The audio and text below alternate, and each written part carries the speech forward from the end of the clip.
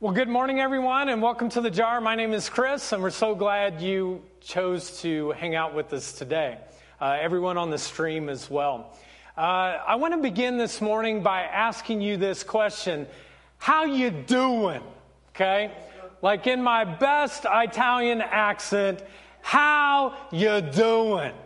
Now, when we first think about this question, we might say, oh, well, I can just say something real quickly. But if we're honest, if we're like really honest, then in a real way, it's a little bit more of a complicated question to answer.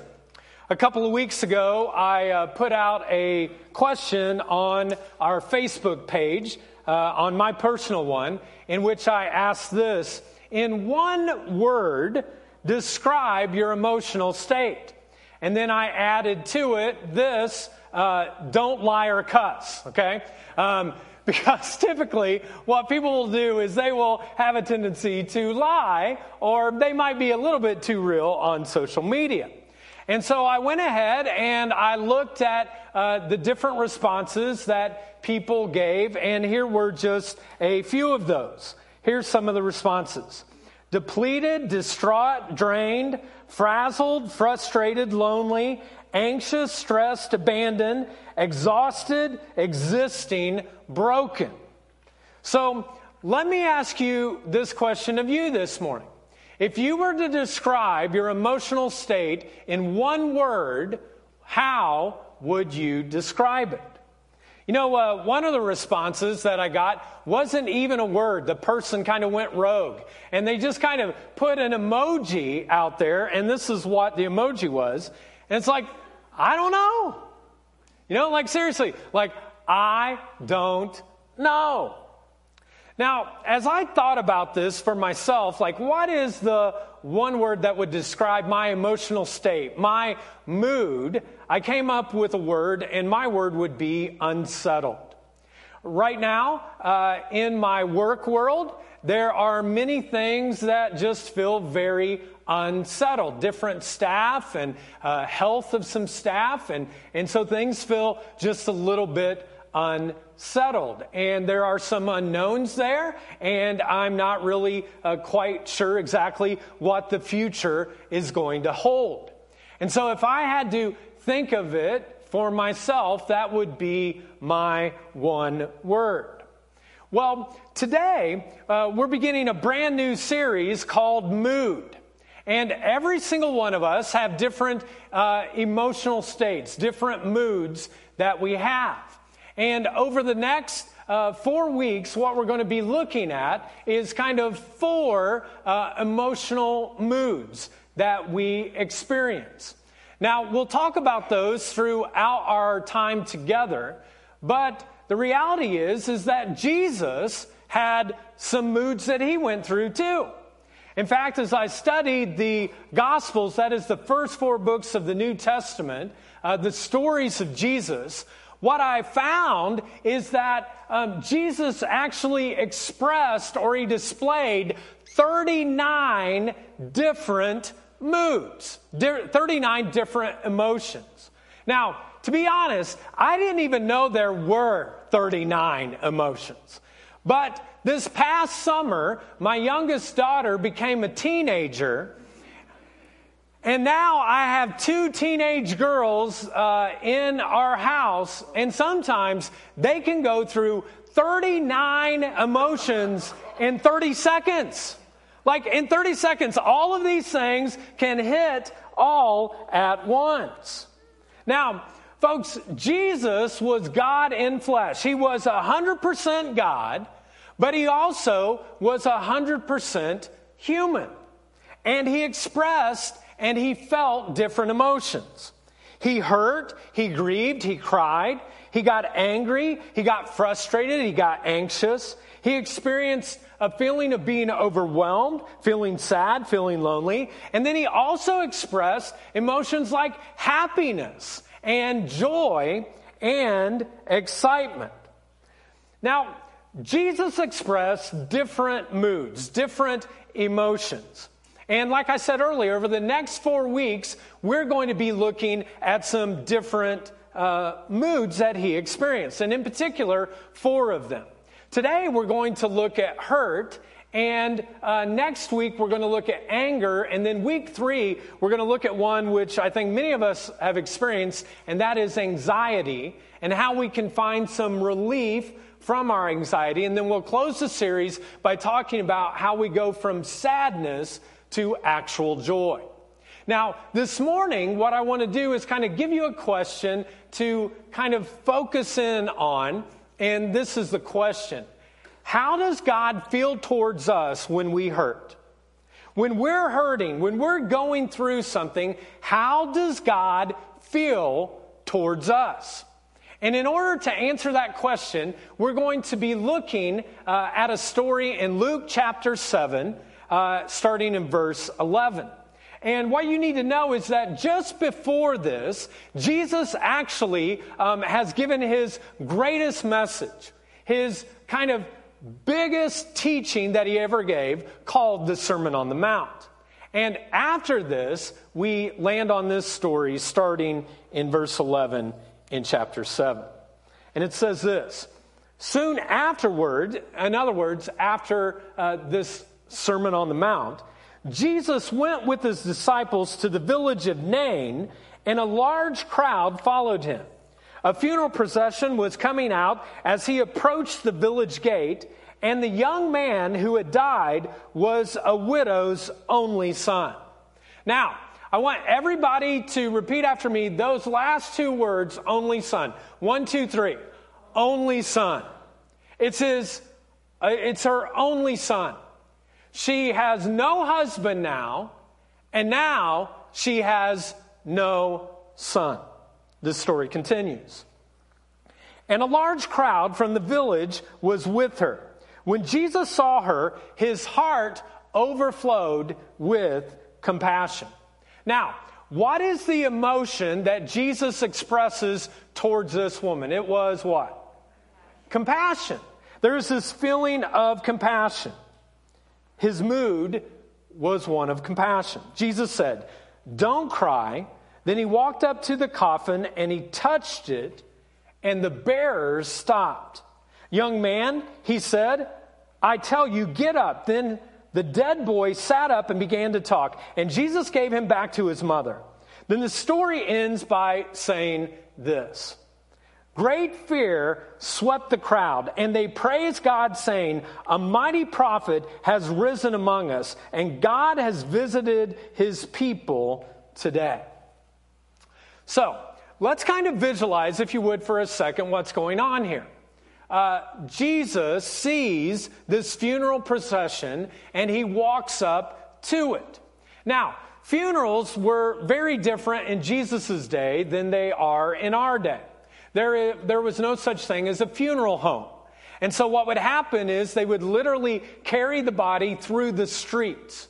And on the streets, they would play instruments, and there would be all of this mourning from the family and friends for the loss of whoever the person was.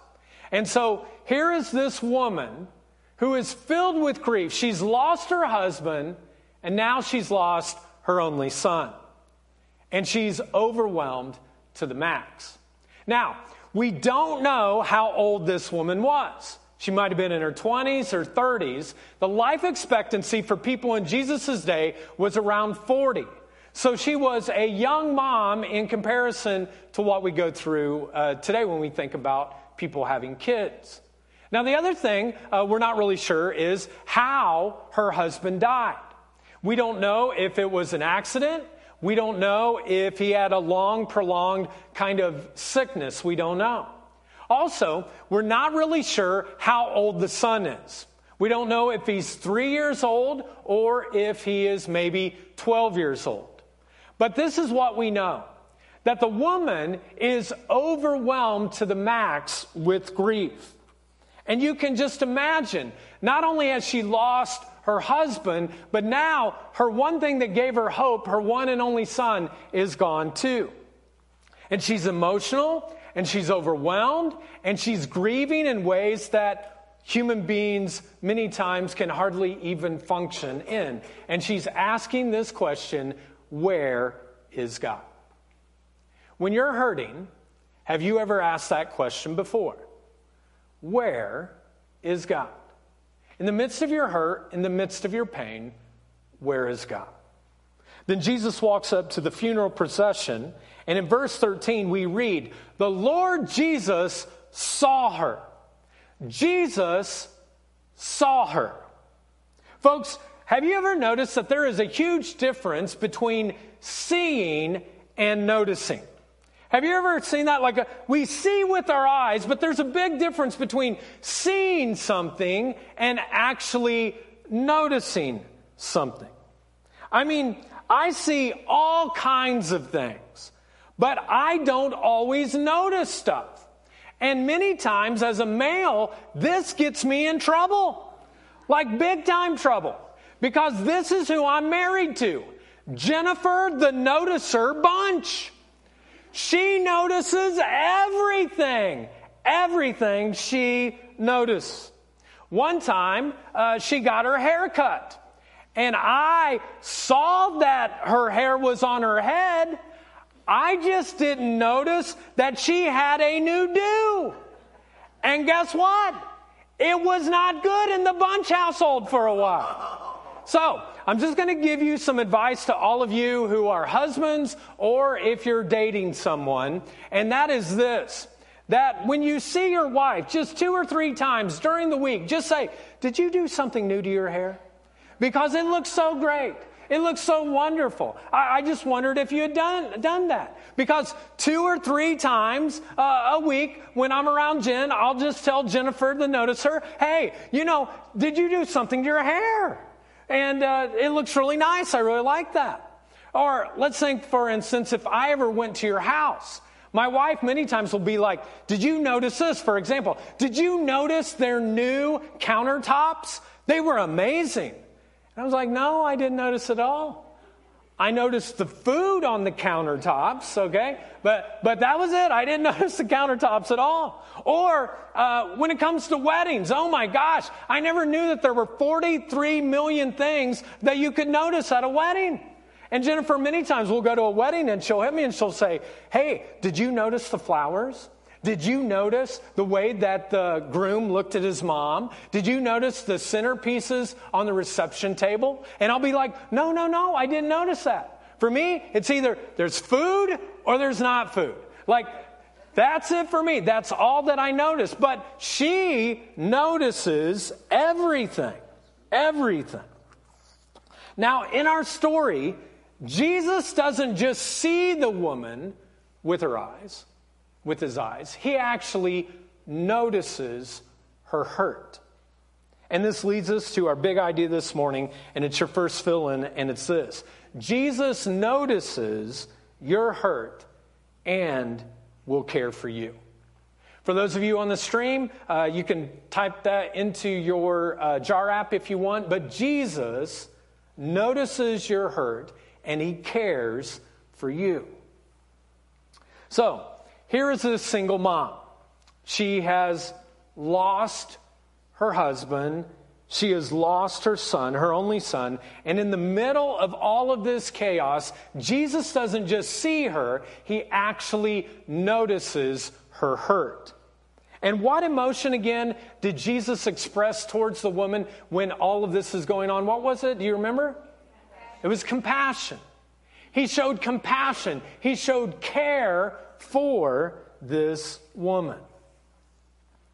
You know, what Jesus felt toward this woman is exactly what Jesus feels towards you. When you're afraid, when you're hurting, when you're wondering whether or not you're going to be able to pay the bills, when your marriage is on the rocks and you're not sure if it's going to make it or not, when you have a sense that your child has gone way off rogue and they're rebelling, when someone stabs you in your back, when you're betrayed by someone, in the midst of all of those particular things, Jesus sees you. Jesus notices the hurt that you're experiencing, and he reaches out and he gives compassion to you.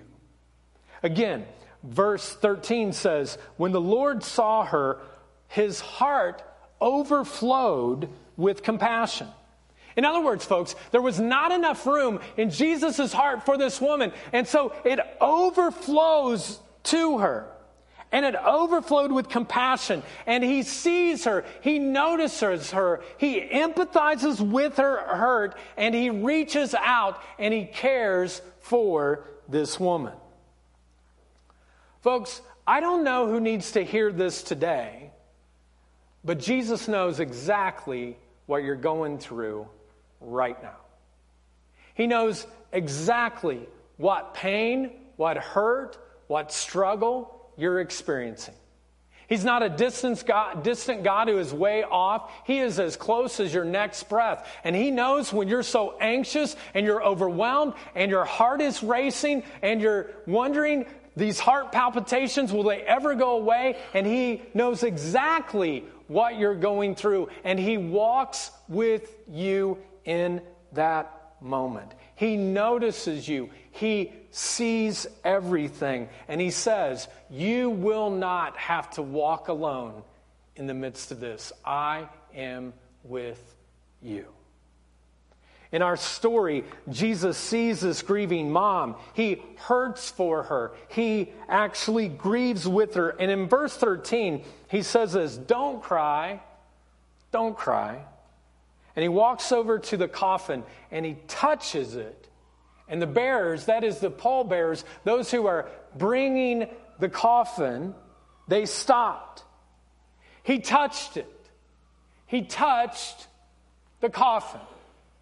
Now, what's really interesting is that the coffin wouldn't have been like any kind of coffin that we see today. Today, there are 4 sides to the coffin, and on the top, there is this lid, and it opens up. But in Jesus' day, the coffin would have just been this plain sheet of wood and wheels attached underneath it, and they would roll this in the streets, and the body would be exposed to everyone, and everyone could see it. So when Jesus goes up to the coffin and he actually touches it, it is shocking. It is scandalous. People are like, oh my gosh, that's why the pallbearers actually stopped. They actually couldn't believe what Jesus was doing. You see, the Pharisees, the religious leaders of Jesus' day, had all of these religious laws, all of these religious rules, and most of the rules were all concerned about the outside. They were like, this is what I want you to see about me, that I am holy, that I'm a good person. And they wanted you to see them portraying something. I mean, they might not be like that on the inside, but on the outside, they wanted you to see that they had it all together and that they were truly religious, incredibly religious people. In fact, they did this by adding 613 laws to the Bible, and they would go ahead and they would follow each one of them, and they were very distinct and very strict. And one of them was that you never touched a dead body or anything that ever touched a dead body. Because if you did, you would be considered spiritually unclean. And you could not go to the temple. You could not do anything within the Jewish community. So here is Jesus, the prophet, exclaiming to everyone and claiming that he is the Son of God. And now he touches something and it makes him spiritually unclean. You see, folks, when Jesus touched the coffin, when he touched maybe perhaps even the body, what happened was he crossed a line. And you know what I love about Jesus? Is that he is a line crosser. Every time religion tries to put some line to keep people away from God, Jesus steps across the line. He breaks a rule because love crosses lines. Folks, whatever line you feel like you're at right now, this is what you need to know. That Jesus crosses lines for those that he loves. And this is kind of the big reminder that I want you to take home with you this week. And it's this: Jesus crosses lines for those he loves. Jesus crosses lines for those that he loves. And this is what you need to know. Wherever you're at right now, Jesus loves you. He's incredibly in love with you. He wants to care for you, whatever hurt you're going through. He is there for you. You know, I don't know if you ever thought about it this way, that Jesus actually is a line crosser. He is a rule breaker. That's who Jesus is. And any distorted religion or law or legalism or rule that is not about love, what they basically are doing in the midst of that, they are drawing a line and they are keeping people out. And that's not what Jesus was about. And the tragedy, though, for many of you, is that for some of you, the reason you haven't really given your full life to the things of God is because you've seen some of these lines in the church. And you look at the church and you're like, well, you know, I'm not going to do the church thing because all those people are legalistic. I'm not going to do the church thing because all those people are judgmental. I'm not going to do the church thing because those people are hoity-toity. And they act like they have it all together. And what happens is that is religion gone wrong. Religion gone wrong. You see, with good intentions, what happens sometimes is that religions will kind of draw some lines. And if that part of the church ever bothers you, that there are lines that are drawn that keep people out, well, it actually bothered Jesus too. Jesus didn't want any external line drawn that would not allow people to experience His love, His grace, His goodness, and His power. And that's why we don't draw lines to keep people out. We cross lines to bring people in. Let me say that again. We don't draw lines to keep people out. We cross lines to actually bring people in. And that's what we want to become. We want to become a church that we will cross every line outside of sin to bring people into the love and the knowledge of God. So back to our story. Jesus ignores the religious policies and He actually touches the coffin. And perhaps He even touches the boy. Folks, no boundaries, no rules, no laws can keep Jesus from expressing His compassion when you and I are hurting. And Jesus touches the boy. And the crowd kind of gasp, and the pallbearers are in shock. And the religious leaders then become ticked off for what Jesus had just done. But then the story takes a turn. He touches the coffin. He touches the boy. And immediately, the boy takes a breath. And he begins to start walking around and talking, and Jesus hands the boy over to his mother. Folks, whatever in your life feels dead right now, with one touch from Jesus, it might be able to be made alive again. With just one touch from Jesus, there was life, there was hope, there was something that was new. And maybe for some of you, there's something dead in your life right now, and you need one touch from Him so that the author, the giver of life, can take whatever is dead in your life right now, and He can make it new. He can bring life to it. Because God cares for you. He has compassion for you. And when you're hurting, He doesn't walk away. He draws closer to you. Jesus saw the woman. He actually notices her hurt. He cares for her. He touched her. Just one touch, folks, turned her world upside down. He made all the difference in the world to that mom that day. So let me ask you this morning this question. What is your one touch that you need from God today? What is your one touch that you need from God today? what is that one need that you have?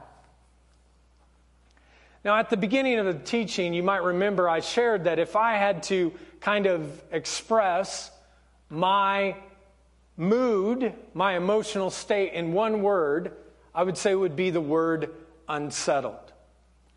And a couple of months ago, I felt this unsettledness, and so I went off to a retreat center by myself to try to hear from God and asking God from a touch from heaven. You see, part of the reason why my life feels very unsettled right now is, like I told you, there are different staff transitions going on, and our operations pastor just had a stroke a few weeks ago, and so everything in that world right now feels uneasy. It's unknown. I'm not sure what the future holds and what that's going to look like. I simply have to trust God in the midst of this.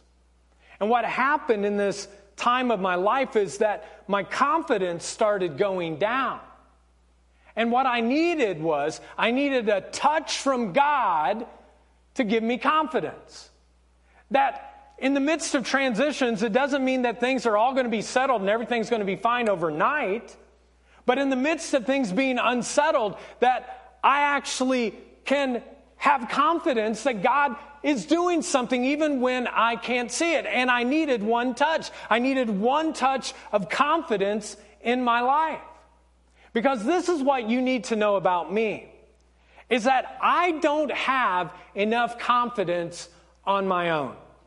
I need confidence that comes from heaven that fills my soul in such a way that even when my life is unsettled, that I can trust in the confidence of God. That He still has a purpose for me. He has a plan. He has a purpose and plan for the jar. And He is moving in ways that I cannot see. And even when I'm unsettled, He is present and He's with me. So today, what touch do you need? Do you need a touch of assurance? That right now you feel all alone, you're going through something, you feel like no one can understand, and you need a touch of assurance that God is with you. Maybe for others of you, what you need right now is a touch of encouragement. There's a relationship in your life right now that is just kind of, messed up. And it's so messed up that it feels dead. You're wondering if it will ever find a sense of life support. And you need a touch of encouragement that God is in the midst of that. And maybe for some of you, you need a touch of hope. You need a touch of hope because there's something in your life right now that feels very hopeless. And you need the hope of God. Folks, I don't know what touch you need, but this I do know. Jesus sees you. Jesus actually notices your hurt. And He is extending His compassion and care for you. And maybe today, you need a touch. You need one touch from Him. A word, a phrase, something in your life that will remind you, you are not alone. And you're not. And with one touch, it can make a difference in your entire world. Because God is head over heels in love with you. And He is present right now, in this moment, right here. Let's pray.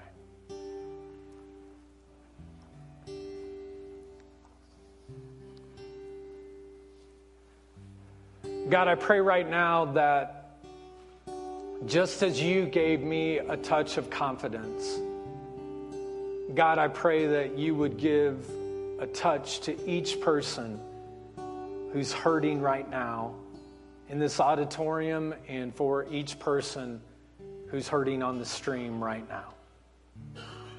I pray, God, that you would send one word of encouragement, one prayer, one scripture verse, one word, one touch that would remind them that you are with them, God, and you are for them. Remind them, God, that you see them, that you notice them, that you care for them, that they are not alone in the midst of this. And right now, if you want to experience God's compassion in your own life, if there's something that you're hurting with right now, and you're like, I need a touch from God. I'm hurting in this one area of my life. I need a touch from Him. Not looking around at anyone else. Would you just raise your hand and say, that's me, God. That's me. Let me pray for you. God, I pray that you would be with each person who has that hurt. Let them know, God, that they are your son. They are your daughter. You are so head over heels in love with them, and you never, ever walk away. You are not a distant God. You are a close God. You are the God who goes to something that's dead and you bring it back to life. And I pray right now, God, that you would give one word, one touch to people who are hurting.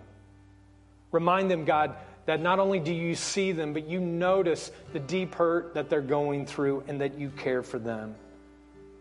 And God, as we experience that from you, would you help us to be line crossers, rule breakers, doing whatever it takes outside of sin to love our community into a relationship with Jesus Christ so that your name would be made great.